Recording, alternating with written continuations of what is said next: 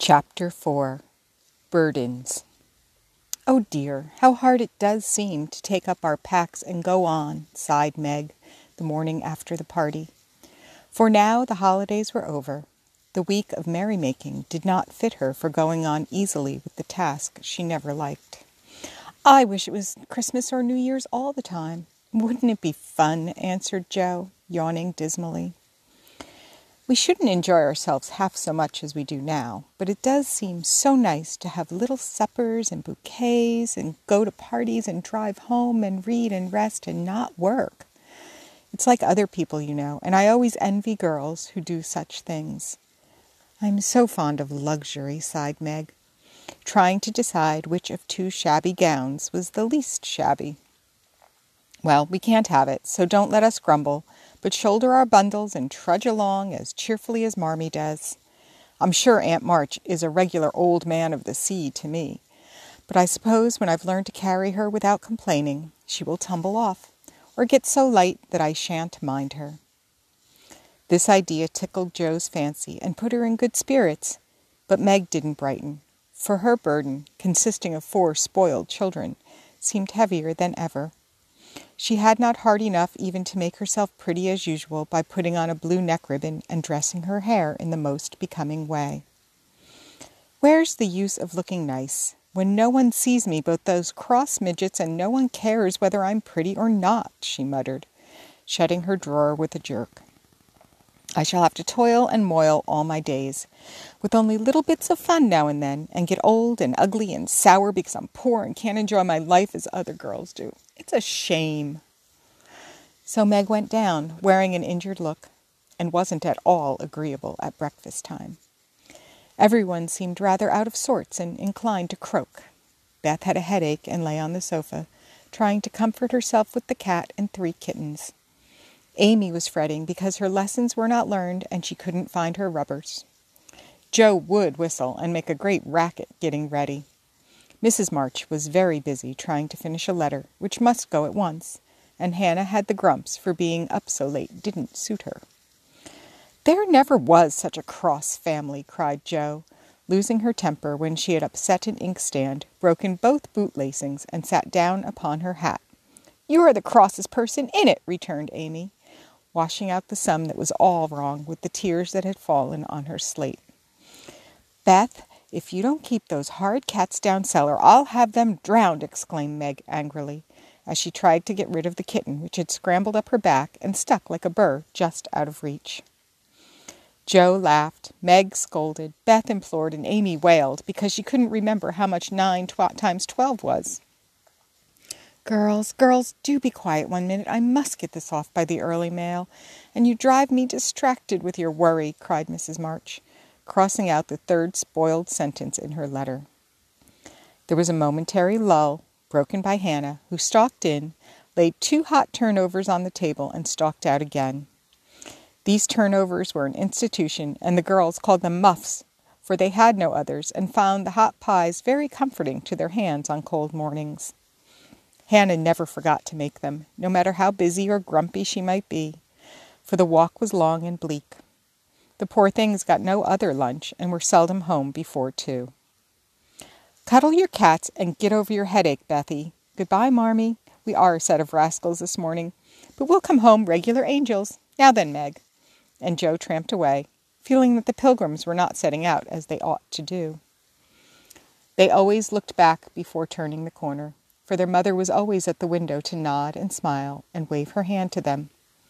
Somehow it seemed as if they couldn't have got through the day without that, for whatever their mood might be, the last glimpse of that motherly face was sure to affect them like sunshine. "If Marmee shook her fist instead of kissing her hand to us, it would serve us right, for more ungrateful wretches than we are were never seen," cried Jo, taking a remorseful satisfaction in the snowy walk and bitter wind. "Don't use such dreadful expressions," replied Meg, from the depths of the veil in which she shrouded herself like a nun sick of the world. "I like good strong words that mean something," replied Jo, catching her hat as it took a leap off her head preparatory to flying away altogether. "Call yourself any names you like, but I am neither a rascal nor a wretch, and I don't choose to be called so." You're a blighted being, and decidedly cross today because you can't sit in the lap of luxury all the time. Poor dear, just wait till I make my fortune, and you shall revel in carriages and ice cream and high-heeled slippers and posies and red-headed boys to dance with. How ridiculous you are, Joe. But Meg laughed at the nonsense and felt better in spite of herself. Lucky for you I am, for if I put on crushed airs and tried to be dismal as you do, we should be in a nice state. Thank goodness I can always find something funny to keep me up. Don't croak any more, but come home jolly. There's a dear. Jo gave her sister an encouraging pat on the shoulder as they parted for the day, each going a different way, each hugging her little warm turnover, and each trying to be cheerful in spite of wintry weather, hard work, and the unsatisfied desires of pleasure-loving youth. When Mr. March lost his property in trying to help an unfortunate friend, the two oldest girls begged to be allowed to do something toward their own support at least. Believing that they could not begin too early to cultivate energy, industry, and independence, their parents consented, and both fell to work with the hearty goodwill which, in spite of all obstacles, is sure to succeed at last. Margaret found a place as a nursery governess and felt rich with her small salary. As she said, she was fond of luxury, and her chief trouble was poverty. She found it harder to bear than the others, because she could remember a time when home was beautiful, life full of ease and pleasure, and want of any kind unknown. She tried not to be envious or discontented, but it was very natural that the young girl should long for pretty things, gay friends, accomplishments, and a happy life. At the King's she daily saw all she wanted, for the children's older sisters were just out, and Meg caught frequent glimpses of dainty ball dresses and bouquets, heard lively gossip about theatres, concerts, sleighing parties, and merrymakings of all kinds, and saw money lavished on trifles which would have been so precious to her. Poor Meg seldom complained, but a sense of injustice made her feel bitter toward everyone sometimes, for she had not yet learned to know how rich she was in the blessings, which alone can make life happy. Jo happened to suit Aunt March, who was lame and needed an active person to wait upon her. The childless old lady had offered to adopt one of the girls when the troubles came, and was much offended because her offer was declined. Other friends told the Marches that they had lost all chance of being remembered in the rich old lady's will, but the unworldly Marches only said, "We can't give up our girls for a dozen fortunes, rich or poor. We will keep together and be happy in one another." The old lady wouldn't speak to them for a time, but happening to meet Jo at a friend's, something in her comical face and blunt manners struck the old lady's fancy, and she proposed to take her for a companion.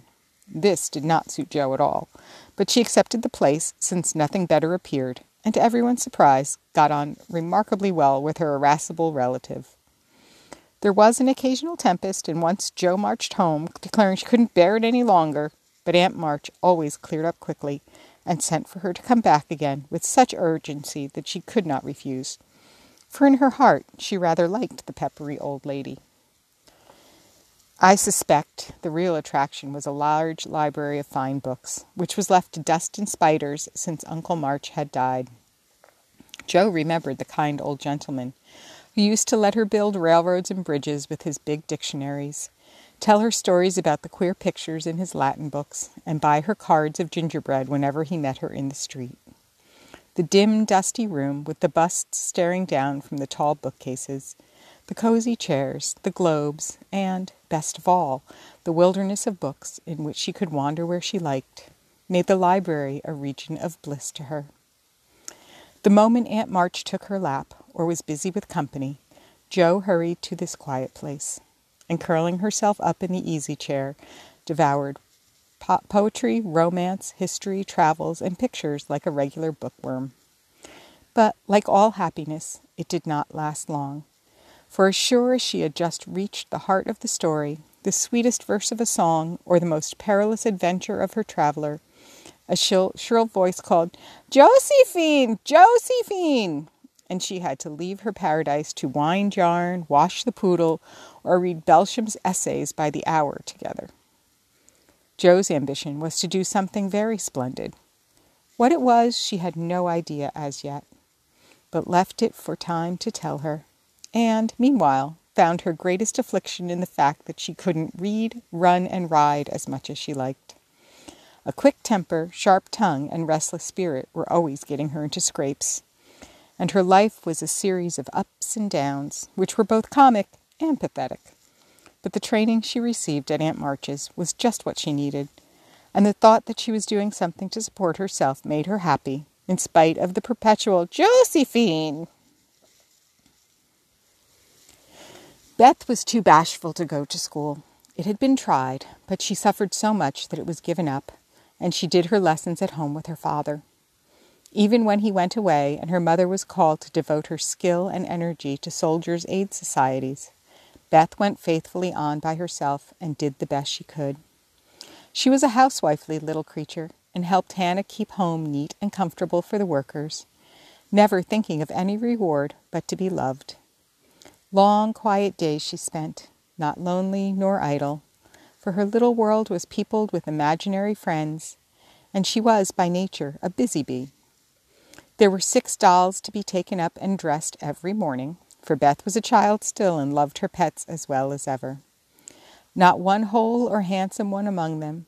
All were outcasts till Beth took them in, for when her sisters outgrew these idols, they passed to her because Amy would have nothing old or ugly. Beth cherished them all the more tenderly for that very reason, and set up a hospital for infirm dolls. No pins were ever stuck in their cotton vitals. No harsh words or blows were ever given them. No neglect ever saddened the heart of the most repulsive. But all were fed and clothed, nursed and caressed with an affection which never failed. One forlorn fragment of Delanity had belonged to Jo, and having led a tempestuous life, was left a wreck in the rag bag, from which dreary poorhouse it was rescued by Beth and taken to her refuge.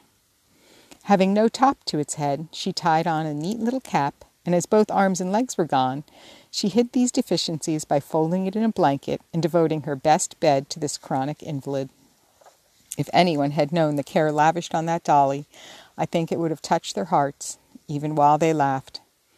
She brought it bits of bouquets, she read to it, took it out to breathe the air, hidden under her coat. She sang it lullabies, and never went to bed without kissing its dirty face and whispering tenderly, "I hope you'll have a good night, my poor dear." Beth had her troubles as well as the others, and not being an angel, but a very human little girl, she often wept a little weep, as Jo said, because she couldn't take music lessons and have a fine piano. She loved music so dearly, tried so hard to learn, and practiced away so patiently at the jingling old instrument, that it did seem as if someone, not to hint Aunt March, ought to help her. Nobody did, however, and nobody saw Beth wipe the tears off the yellow keys that wouldn't keep in tune when she was all alone. She sang like a little lark about her work, never was too tired to play for Marmee and the girls, and day after day said hopefully to herself, "I know I'll get my music sometime, if I'm good." There are many Beths in the world, shy and quiet, sitting in corners till needed, and living for others so cheerfully that no one sees the sacrifices till the little cricket on the hearth stops chirping, and the sweet, sunshiny presence vanishes, leaving shadow and silence behind. If anybody had asked Amy what the greatest trial of her life was, she would have answered at once, "My nose." When she was a baby, Jo had accidentally dropped her into the coal hod, and Amy insisted that the fall had ruined her nose forever. It was not big nor red like poor Petria's. It was only rather flat, and all the pinching in the world could not give it an aristocratic point. No one minded it but herself, and it was doing its best to grow, but Amy felt deeply the want of a Grecian nose, and drew whole sheets of handsome ones to console herself. Little Raphael, as her sisters called her, had a decided talent for drawing, and was never so happy as when copying flowers, designing fairies, or illustrating stories with queer specimens of art. Her teachers complained that instead of doing her sums, she covered her slate with animals. The blank pages of her atlas were used to copy maps on, and caricatures of the most ludicrous description came fluttering out of all her books at unlucky moments. She got through her lessons as well as she could, and managed to escape reprimands by being a model of deportment. She was a great favorite with her mates. being good-tempered, and possessing the happy art of pleasing without effort. Her little airs and graces were much admired. So were her accomplishments, for beside her drawing she could play 12 tunes, crochet, and read French without mispronouncing more than 2/3 of the words. She had a plaintive way of saying, "When Papa was rich, we did so and so," which was very touching, and her long words were considered perfectly elegant by the girls. Amy was in a fair way to be spoiled, for everyone petted her, and her small vanities and selfishnesses were growing nicely. One thing, however, rather quenched the vanities. She had to wear her cousin's clothes. Now, Florence's mamma hadn't a particle of taste, and Amy suffered deeply at having to wear a red instead of a blue bonnet, unbecoming gowns, and fussy aprons that did not fit. Everything was good, well made, and little worn, but Amy's artistic eyes were much afflicted, especially this winter when her school dress was a dull purple with yellow dots and no trimming. "My only comfort," she said to Meg, with tears in her eyes, "is that Mother doesn't take tucks in my dresses whenever I'm naughty, as Maria Park's mother does. My dear, it's really dreadful, for sometimes she is so bad her frock is up to her knees and she can't come to school. When I think of this derogation, I feel that I can't bear even my flat nose and purple gown with yellow skyrockets on it." Meg was Amy's confidant and monitor, and by some strange attraction of opposite, Jo was gentle Beth's. To Jo alone did the shy child tell her thoughts, and over her big harum-scarum sister, Beth unconsciously exercised more influence than anyone in the family. The two older girls were a great deal to one another, but each took one of the younger sisters into her keeping and watched over her in her own way. Playing mother, they called it, and put their sisters in the places of discarded dolls with the maternal instinct of little women. "Has anybody got anything to tell? It's been such a dismal day. I'm really dying for some amusement," said Meg, as they sat sewing together that evening.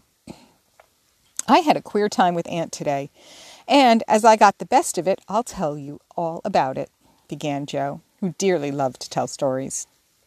"I was reading that everlasting Belsham and droning away as always, for Aunt soon drops off, and then I take out some nice book and read like fury till she wakes up. I actually made myself sleepy, and before she began to nod, I gave such a gape that she asked me what I meant by opening my mouth wide enough to take the whole book in at once. 'I wish I could and be done with it,' said I, trying not to be saucy.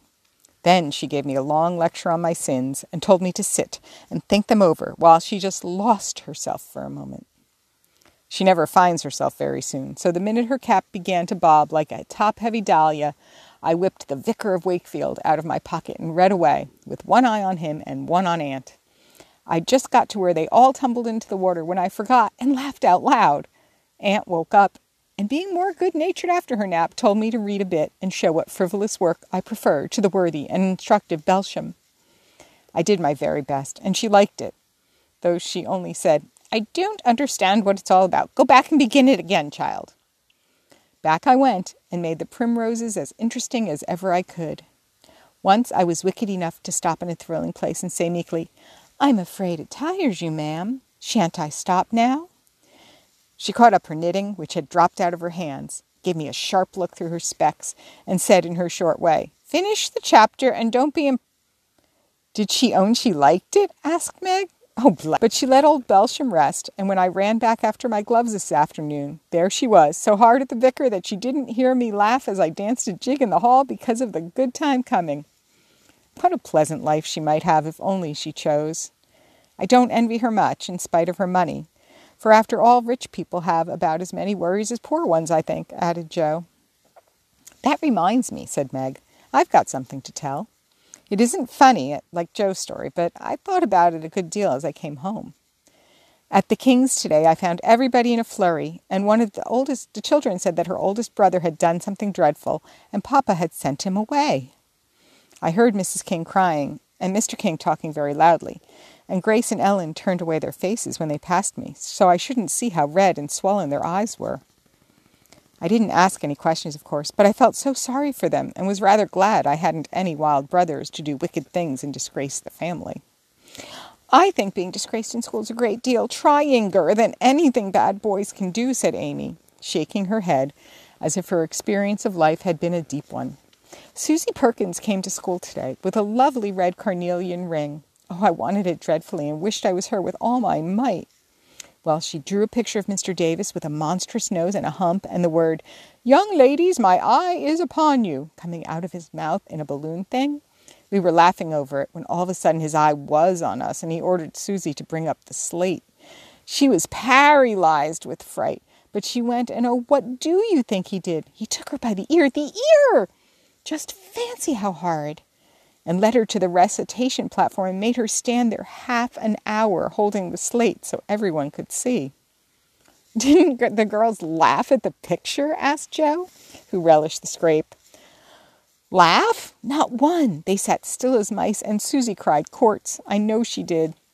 I didn't envy her then, for I felt that millions of carnelian rings wouldn't have made me happy after that. I never ever should have got over such agonizing mortification." And Amy went on with her work, in the proud consciousness of virtue and the successful utterance of 2 long words in one breath. "I saw something I liked this morning, and I meant to tell it at dinner, but I forgot," said Beth, putting Joe's topsy-turvy basket in order as she talked. "When I went to get some oysters for Hannah, Mr. Lawrence was in the fish shop, but he didn't see me, for I kept behind the fish barrel, and he was busy with Mr. Cutter, the fishman. A poor woman came in with a pail and a mop and asked Mr. Cutter if he would let her do some scrubbing for a bit of fish, because she hadn't any dinner for her children and had been disappointed of a day's work. Mr. Cutter was in a hurry and said no, rather crossly. So she was going away, looking hungry and sorry, when Mr. Lawrence hooked up a big fish with the crooked end of his cane and held it out to her. She was so glad and surprised she took it right into her arms and thanked him over and over. He told her to go along and cook it, and she hurried off, so happy. Wasn't it good of him? Oh, she did look so funny, hugging the big slippery fish, and hoping Mr. Lawrence's bed in heaven would be easy." When they had laughed at Beth's story, they asked their mother for one, and after a moment's thought, she said soberly, "As I sat cutting out blue flannel jackets today at the rooms, I felt very anxious about Father, and thought how lonely and helpless we should be if anything happened to him. It was not a wise thing to do, but I kept on worrying till an old man came in with an order for some clothes. He sat down near me, and I began to talk with him, for he looked poor and tired and anxious. 'Have you sons in the army?' I asked, for the note he brought was not to me. 'Yes, ma'am. I had 4, but 2 were killed. One is a prisoner, and I'm going to the other, who is very sick in a Washington hospital,' he answered quietly. 'You have done a great deal for your country, sir,' I said, feeling respect now instead of pity. 'Not a mite more than I ought, ma'am. I'd go myself if I was any use. As I ain't, I give my boys, and I give 'em free.' He spoke so cheerfully, looked so sincere, and seemed so glad to give his all, that I was ashamed of myself. I'd given 1 man and thought it too much, while he gave 4 without grudging them. I had all my girls to comfort me at home, and his last son was waiting, miles away, to say good-bye to him, perhaps. I felt so rich, so happy thinking of my blessings, that I made him a nice bundle, gave him some money, and thanked him heartily for the lesson he had taught me." "Tell another story, Mother, one with a moral to it, like this. I like to hear them and think about them afterwards, if they're real and not too preachy," said Joe, after a minute's silence. Mrs. March smiled and began at once, for she had told stories to this little audience for many years, and knew how to please them. "Once upon a time there were 4 girls, who had enough to eat and drink and wear, a good many comforts and pleasures, kind friends and parents who loved them dearly, and yet they were not contented." Here the listeners stole sly looks at one another and began to sew diligently. "These girls were anxious to be good and made many excellent resolutions, but they did not keep them very well and were constantly saying, 'If only we had this,' or 'if we could only do that,' quite forgetting how much they already had and how many things they actually could do. So they asked an old woman what spell they could use to make them happy, and she said, 'When you feel discontented, think over your blessings and be grateful.'" Here Joe looked up quickly as if to speak, but changed her mind, sensing that the story was not done yet. Being sensible girls, they decided to try her advice, and soon were surprised to see how well off they were. One discovered that money couldn't keep shame and sorrow out of rich people's houses. Another that, though she was poor, she was a great deal happier with her youth, health, and good spirits than a certain fretful, feeble old lady who couldn't enjoy her comforts. A third that, disagreeable as it was to help get dinner, it was harder still to go begging for it. And the fourth, that even carnelian rings were not so valuable as good behavior.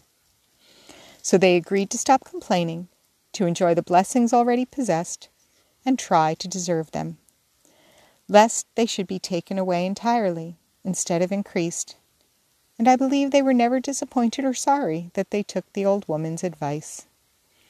"Now, Marmee, that is very cunning of you to turn our own stories against us and give us a sermon instead of a romance," cried Meg. "I like that kind of sermon. It's the sort Father used to tell us," said Beth thoughtfully, putting the needle straight on Joe's cushion. "I don't complain near as much as the others do, and I shall be more careful than ever now, for I've had warning from Susie's downfall," said Amy morally. "You needed that lesson, and we won't forget it. If we do so, you just say to us, as old Chloe did in Uncle Tom, 'Think about your mercies, children, think about your mercies,'" added Joe, who could not, for the life of her, help getting a morsel of fun out of the little sermon, though she took it to heart as much as any of them.